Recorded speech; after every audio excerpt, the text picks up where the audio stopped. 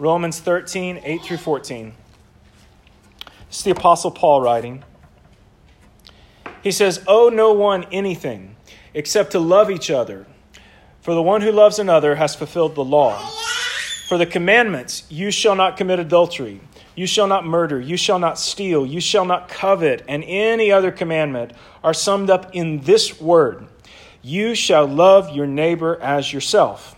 Love does no wrong to a neighbor. Therefore, love is the fulfilling of the law. Besides this, you know the time, that the hour has come for you to wake from sleep. For salvation is nearer to us now than when we first believed. The night is far gone, the day is at hand. So let us cast off the works of darkness and put on the armor of light. Let us walk properly as in the daytime, not in orgies and drunkenness, not in sexual immorality and sensuality, not in quarreling and jealousy. But put on the Lord Jesus Christ and make no provision for the flesh to gratify its desires." This is the word of the Lord, and you guys may be seated. Many of you guys are familiar with the Narnia stories that were written by C.S. Lewis back in, I guess, the 1950s is when he started writing those. The most famous of those stories is the first one that he wrote, The Lion, the Witch, and the Wardrobe. And in the story, there are 4 children who go into a wardrobe or like a kind of a closet and are transported to this magical world called Narnia. And while this world initially seems like this beautiful, magical, kind of fascinating place with talking animals and mythical creatures, it quickly becomes clear to these kids that things are actually not good in the land of Narnia. Narnia is, at this point in time, ruled by a white witch. And one of the brothers, Edmund, is tempted by the white witch and is ultimately tempted into serving her, and then he becomes her prisoner. The other children, however, hear of a prophecy. They hear that there is a rightful king named Aslan. And the rightful king has been away for some time, but there's a prophecy that the rightful king will one day return and will reestablish his throne. And in the process, there are going to be what the book calls sons of Adam and daughters of Eve, who also are crowned kings and queens within Narnia. So Aslan, who is a lion, returns, and he mounts this rescue party to go and save Edmund from the White Witch. And unbeknownst to the children, Aslan essentially gives his life so that Edmund can be saved. He sacrifices himself, and the witch kills him. However, the morning after Aslan is killed, he's restored to life. Sound familiar? And the armies of Narnia, led by Aslan, destroy the witch and destroy her evil kingdom. And then the story ends with the children being crowned kings and queens of Narnia, where they reign for years before being returned to their own world. And so if you know anything about that story, if you know anything about The Lion, the Witch, and the Wardrobe, you know that C.S. Lewis did not come up with this kind of overarching narrative by himself. Right? He's grabbing this from somewhere else, and the somewhere else is the pages of Scripture. This overarching storyline was not his original creation. Instead, the story is what we know as an allegory. It's an allegory. It's a story where the characters and the events and the circumstances represent something else. And I grew up thinking that the primary allegorical element within the story of Aslan and the children was that Aslan represented Jesus, and that Jesus always saves the day. That was the primary point that C.S. Lewis was trying to make. However, there's actually far more to the allegory that's found in that story. In fact, Lewis was following this ancient pattern that we see in the Scriptures and that has been talked about for years and years and years. And this pattern is sometimes called CFRR, which means creation, fall, redemption, restoration. Creation, fall, redemption, restoration. And this is what could be called the meta-narrative of the Bible. Kind of like the overarching storyline of the Bible. That God created everything in perfection, that God created not only like the oceans and the sky, but God created mankind. He created all the animals, and all of this was good. But then, as we know, the man and the woman, Adam and Eve, they stepped out of God's will. They did what he told them not to do, and they, in a sense, ruined everything and brought this curse upon the world that God had created. So creation, fall. But there is coming one, and this is prophesied throughout the Old Testament, there's coming one that's going to restore all things to the way that they should be. And we find this in the person of Christ. And what Jesus is doing is not just the cross. The cross is really the initial restorative action. Jesus will also return, won't he? He will return, and what Scripture tells us is that he will make all things new. So creation, fall, redemption, restoration. So with all of that in mind, there is actually a critical movement. If those four things are like four movements within Scripture, there's actually like a critical movement that's left out of that four-part narrative. And that is the movement of renewal. We see this in Scripture as well as in The Lion, the Witch, and the Wardrobe. The very last chapter within this book, and I actually brought the book with me, the very last chapter in this book, the children have been crowned kings and queens in Narnia. The White Witch has been vanquished.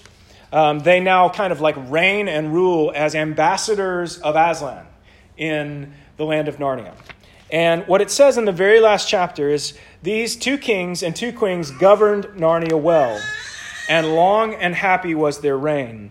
At first, much of their time was spent in seeking out the remnants of the White Witch's army and destroying them. And indeed, for a long time, there would be news of evil things lurking in the wilder parts of the forest. A haunting there, a killing there, a glimpse of a werewolf one month, and a rumor of a hag the next. But in the end, all that foul brood was stamped out. And they made good laws and kept the peace and saved good trees from being unnecessarily cut down and liberated young dwarfs and young satyrs from being sent to school and generally stopped busybodies and interferers and encouraged ordinary people who wanted to live and let live. So this is just this little paragraph in the final chapter. And what's interesting to me is that C.S. Lewis does this intentionally, because he knows the true overarching narrative of Scripture. So he's going, even though the White Witch has been vanquished, it doesn't mean that evil is now just like completely gone from the land. So he says there's still the remnants of her army, and there's still like talk of a killing over here and bad things happening over here. And what the kings and queens are doing is they are working out this like gradual process of restoration. There has been this initial act of redemption, but then there is this like progressive restoration that is going on in the land until everything was stamped out completely, right? So there's this process of renewal that's taking place. It's taking place not only in that story, it's taking place in Scripture, it's taking place in our lives as well. And for several weeks now, we've been talking about what the Scripture calls the ministry of reconciliation. And so based on what we've just talked about, see if this sounds familiar to you. Jesus has given his life for ours, and in doing so, we have been offered the opportunity to become sons and daughters of the King, and we have been given the task of being ambassadors of his kingdom in this world. Our specific task as ambassadors is to call those around us to also be reconciled to Christ in the way that we have been reconciled to Christ. But our question is, how have you been reconciled to Christ? What does it look like in your life when you say that you've been reconciled to Christ? Are you simply talking about like this eternal spiritual thing when you talk about your reconciliation to him, or the fact that he saved you? Like, what is it that you mean? Are you talking about one day later on, I'm not going to go to hell and instead I'm going to go to heaven, and that's what I'm talking about? Or are you talking about that and more?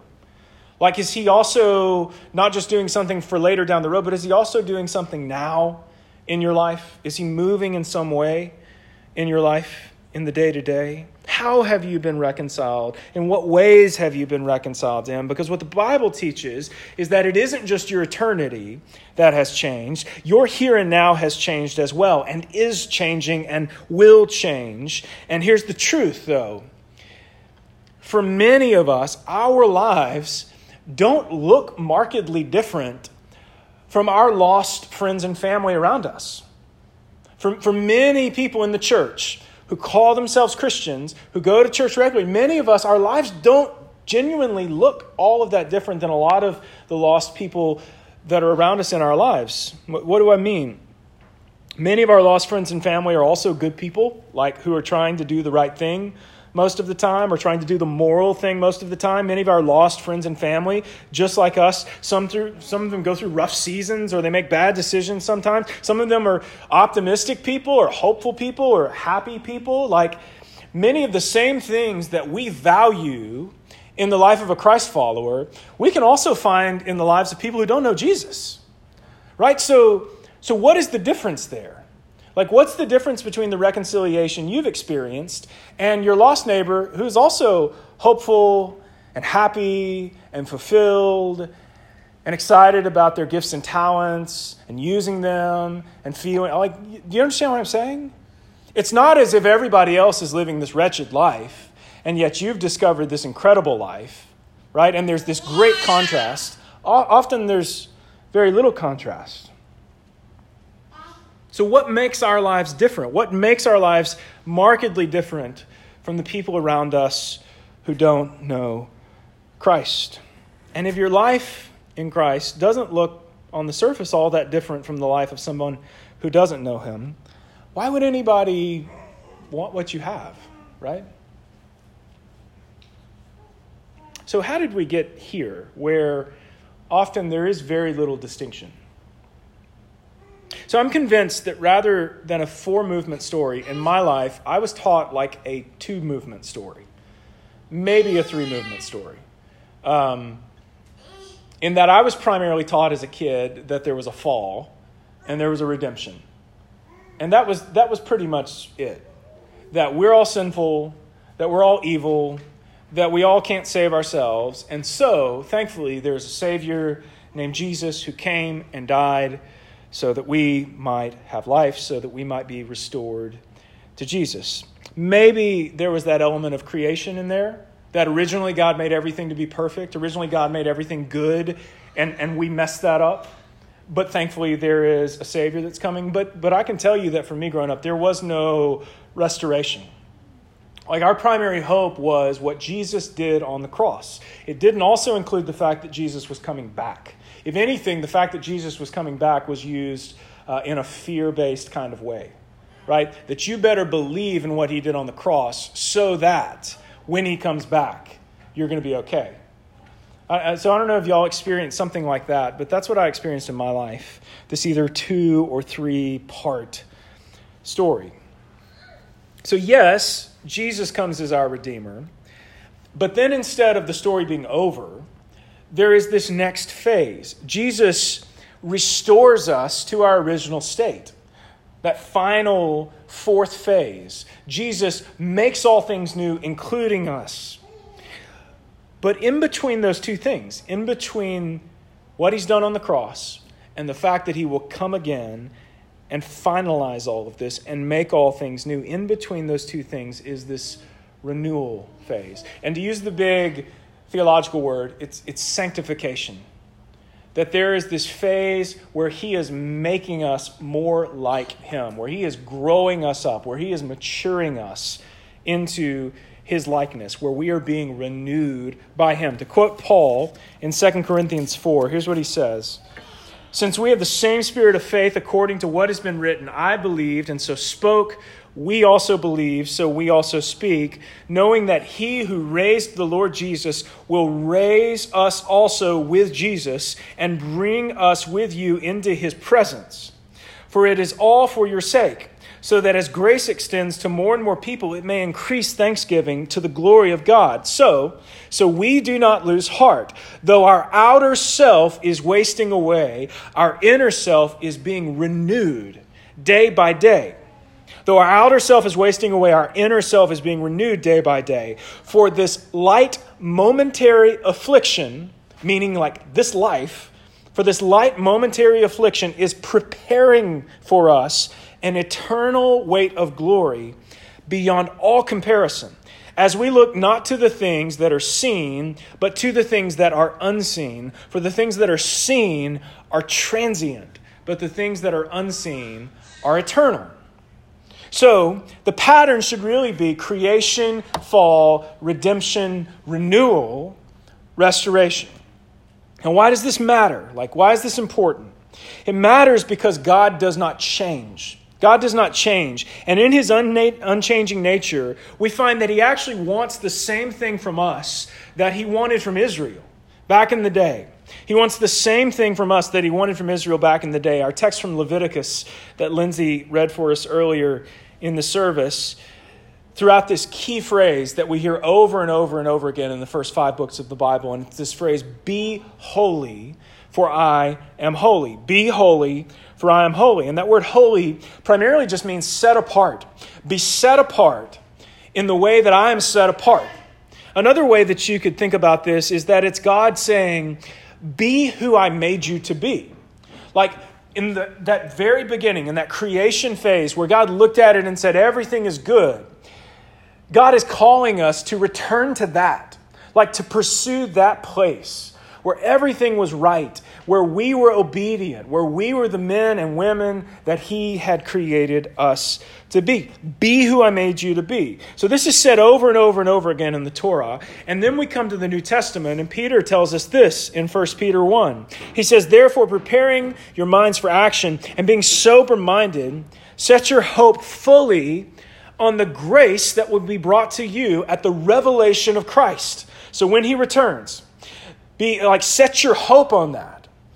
Not just on what happened in the past on the cross, but set your hope on the fact that he is coming and that there is going to be grace that will be brought to you at the revelation of Christ. As obedient children, do not be conformed to the passions of your former ignorance, but as he who called you is holy, you also be holy in all your conduct, since it is written, you shall be holy, for I am holy.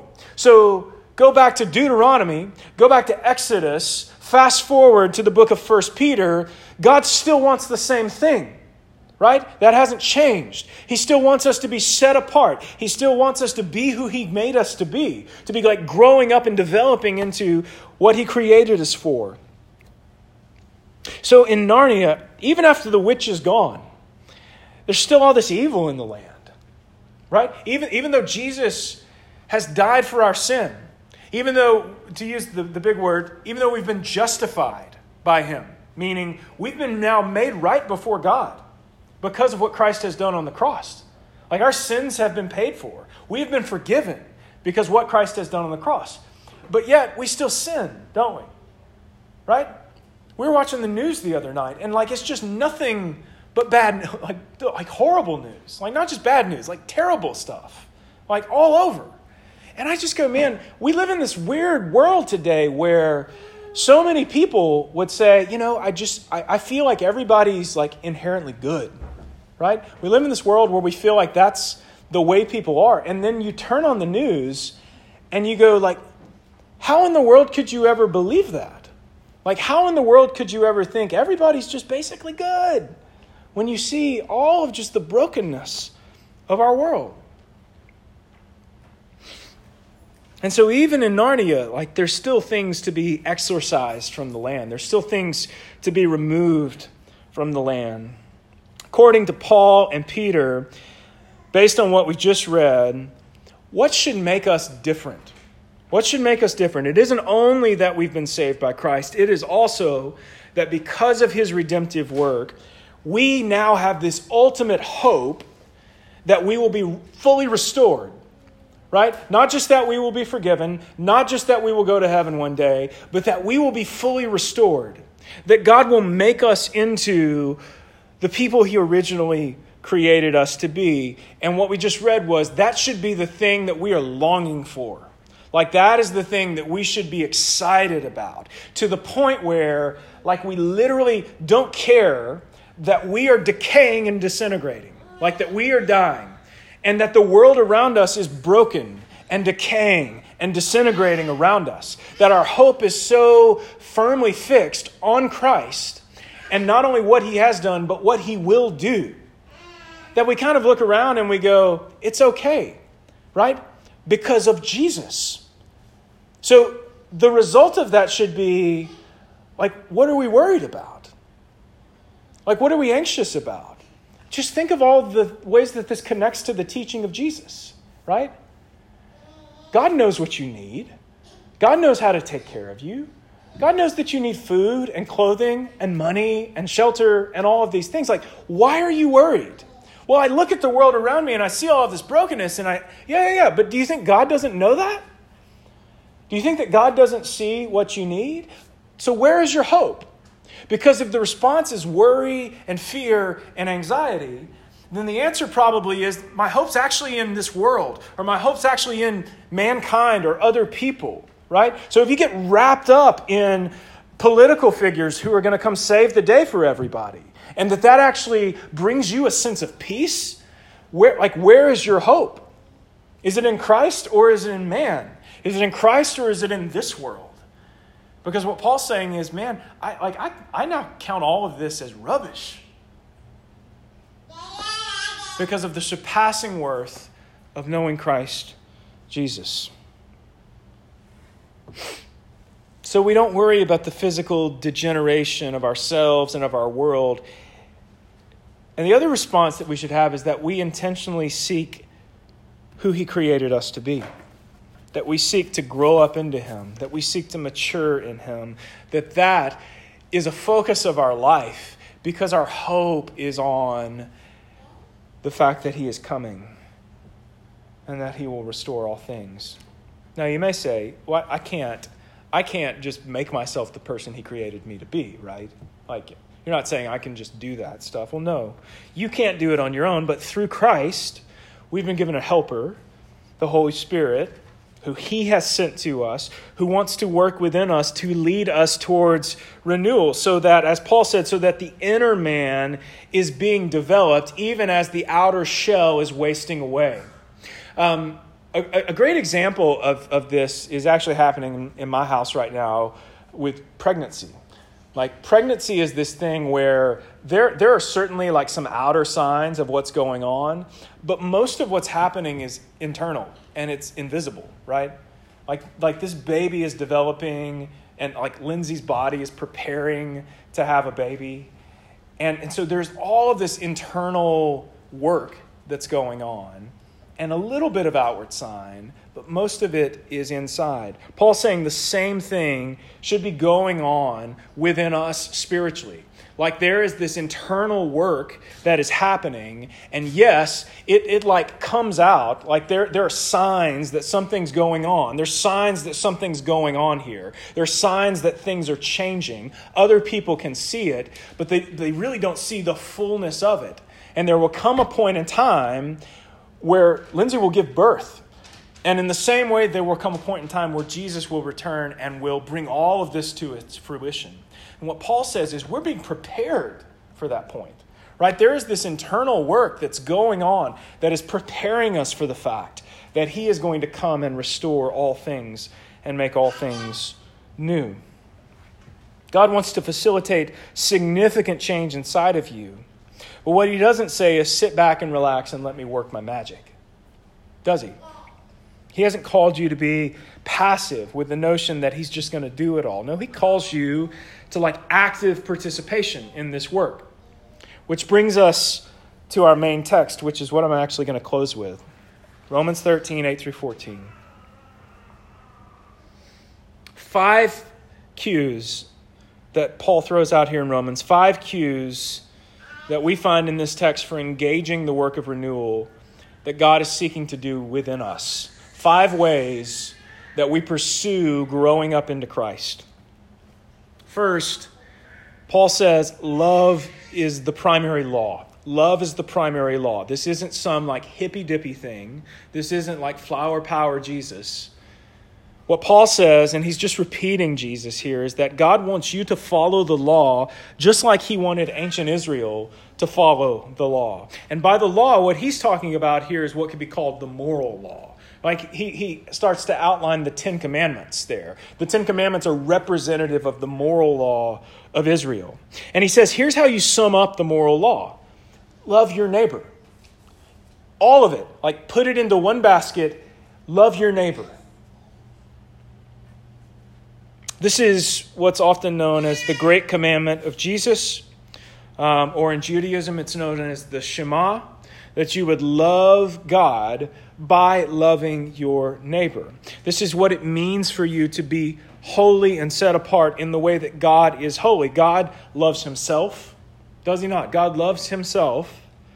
He's a jealous God. He requires obedience. He can't be around things that are not holy. Right?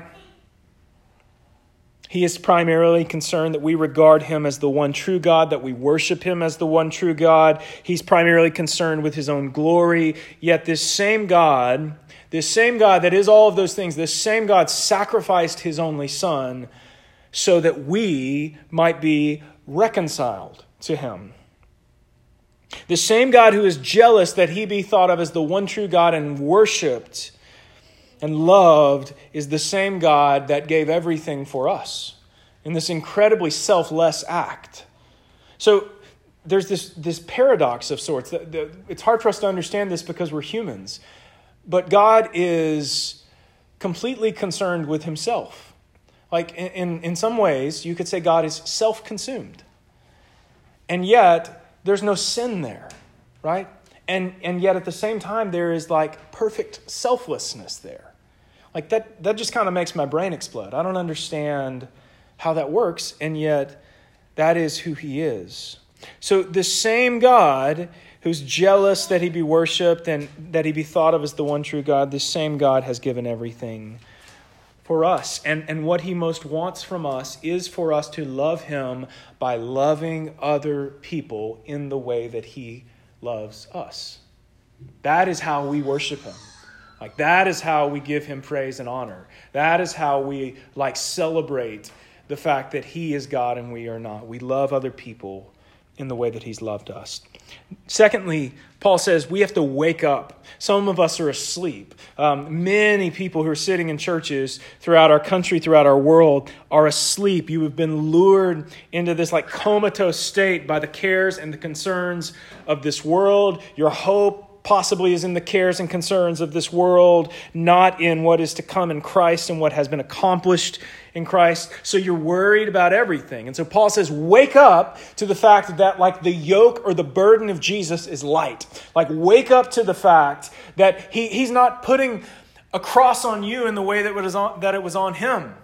That doesn't mean that there aren't hard things that will come. It doesn't mean it won't be challenging. But compared to what is to come, it's well worth it. The fact that he will come and make you who he created you to be, the fact that he will come and restore you, it makes the here and now worth it. So he says, these afflictions are momentary. And yet we lose sight of that. We are to be a slave to him instead of a slave to the world. We are to pursue him instead of pursuing more or pursuing power or pursuing comfort or pursuing importance. Paul says those things are transient. Those things will go away. Next, as you wake up, cast off darkness. Cast off darkness. And he goes in this text into drunkenness, sexual immorality, quarreling, jealousy. These are just examples. This is not an exhaustive list. But he's saying you got to get rid of all this stuff. To use the language of the New Testament, you've got to put sin to death in your life. You know your sin. The people around you may not know all of your sin or the depths of your depravity, but you do. And we're called to intentionally go to war against the things that afflict us. And here's one of the things that I think is true. If there is no victory in your life, in some way, shape, or form, if there is no victory in your life, if there is no moving past sin, if there's no, I'm a different person today than I was in the past, like if there is no sense of that, then I think you really have to examine yourself and go, man, where is my hope? And am I intentionally pursuing the things that Jesus has called me to pursue? And if there's no victory for you, why would anybody else want to place their hope in the thing that you say that you've placed your hope in? Next, put on light. This is metaphorical language, but throughout the Scriptures, God's glory, God's nature, God's being is described as light or luminescence. And so even though this is symbolic language, Paul is ultimately calling us to take on like the nature of Christ, to emulate Jesus, to go, who is Jesus? How did he live? How did he make decisions? How did he interact with people? What did he do? What did he not do? And then pattern your life after him. And so the follower of Christ should be somebody who's learning Christ. That's why the word disciple means learner. Right? If we're a follower of him, if we're a disciple of him, we should be learning him, and learning what he's like and learning what he's not like, so that we might pattern our lives after him. This is what he means when he says, put on Christ. Some translations say something like, clothe yourself in Jesus. Clothe yourself in Christ. So this is the symbolism that we would literally put him on as a garment. That he would so kind of cover us that our outward, what's projecting out of us, would be reflective of who he is and what he's like. Does that make sense? To use other language that Paul uses, or another metaphor that he uses, Paul says we put off the old man and we take on the new man. To use the words of Jesus, we are born again. Right? All of these things are pointing at the same thing. And then finally, he says, make no provision for the flesh. Make no provision for the flesh. And I think that there are a few different directions that you could go with this, but here's the one that I think is critical. Some of us have set up structures around us that make it easier for us to sin. Some of us have set up things around us in our lives, or have become comfortable with things in our life that actually help us to sin or facilitate our sin. In other words, in some way you have built sin into your daily life. You've given up maybe, you've just decided this is who I am. These are the things I do. This is just the way God made me to be. No. If you're justifying sin in your life by saying, this is the way that God made me to be, then you don't understand the overarching narrative of Scripture that we just went through. This is not how God made you to be. You have been fed a story that is smaller. It isn't complete. If you're not going back and going, no. In the beginning, God created all things, and all things were good, including mankind. And ultimately, he is working to restore all things to their original intent. If you go, man, I'm just who God made me to be, you are wrong. You are not. That is why he gave his only son. It's an affront to what he has done for us in Christ. For you to say, no, I'm who he made me to be. No, you are not. He is calling us to be reconciled to him and to be changed by him and to become like Christ. Does that make sense? And yet we just dismiss stuff and go, that's just what I do. Stop it, right? Turn it over to Jesus. Get rid of the darkness and put on light. Clothe yourself in Christ and make no provision for the flesh that would justify your sin or facilitate your sin or make it easier for you to sin. Don't surround yourself with people who validate your sin. It's not who you were created to be. It's not who Christ is recreating you to be. It is a light and momentary affliction that you are treating as an essential component of who you are. When the children entered Narnia, they had no clue about who they were, who they were destined to be. They had no clue that there was a prophecy about sons and daughters of Adam and Eve who would reign as kings and queens. But it was what they were created to be. And in the story, because of Aslan, they were able to fully realize who they were created to be. They were able to become who they were created to be. And it's not fiction. Like, this is the true story that we are living even now. Like, this is the true story that God is working out even now. And the good news is that you are not meant to do this alone. You're not meant to do this just by yourself. This isn't just something you pursue on your own. This is why the church exists, is to call people to be reconciled to Christ and to grow people up into Christ. And we do that together. When we started this church, one of the big things that was essential to us, to me and Justin, incredibly important to us, was that we would have like a strategy for discipleship. And by a strategy for discipleship, I don't mean that we would know like what Bible studies we're going to teach. But that we meant that we actually had a game plan for how in the world are we going to go about growing people up into Christ.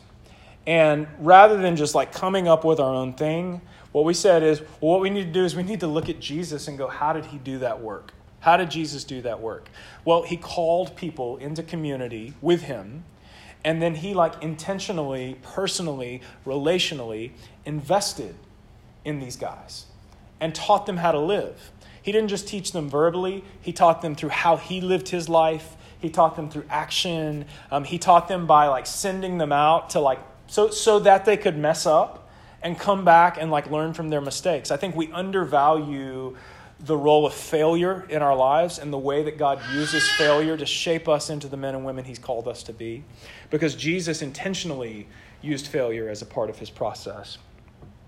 And so one of the things that we landed on that we have started doing with some of you guys is we have developed this system that we call coaching, which is really just discipleship. It's personal, relational discipleship. It's going, hey, we want to invite you into a relationship with one of us. And we just want to walk together as you grow up into Christ. We want to process what's going on in your life. We want to help you work through things. We want to help you put sin to death.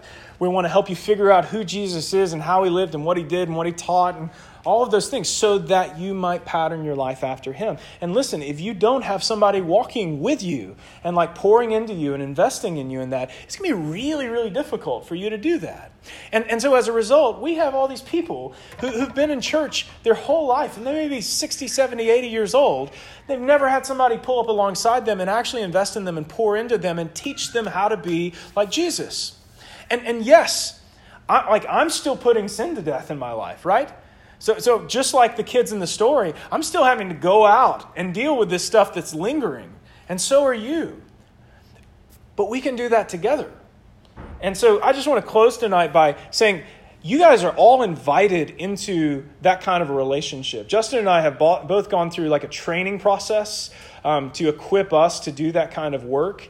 And we want to see not only people be coached and mentored or discipled, whatever you want to call it. Not only do we want to see those personal relationships, we want to see you engaging those personal relationships as well, because that's the cycle that Scripture lays out for us, is that not only are you growing because of that kind of a relationship, but you also have been called to have that kind of a relationship with other people, that you are a disciple who makes disciples. Does that make sense? I'm going to close with that tonight. Let's go to God in prayer and thank him for his goodness and grace. Thank him for this work of reconciliation that he is doing, that he's calling us to. Our Father in heaven, we thank you.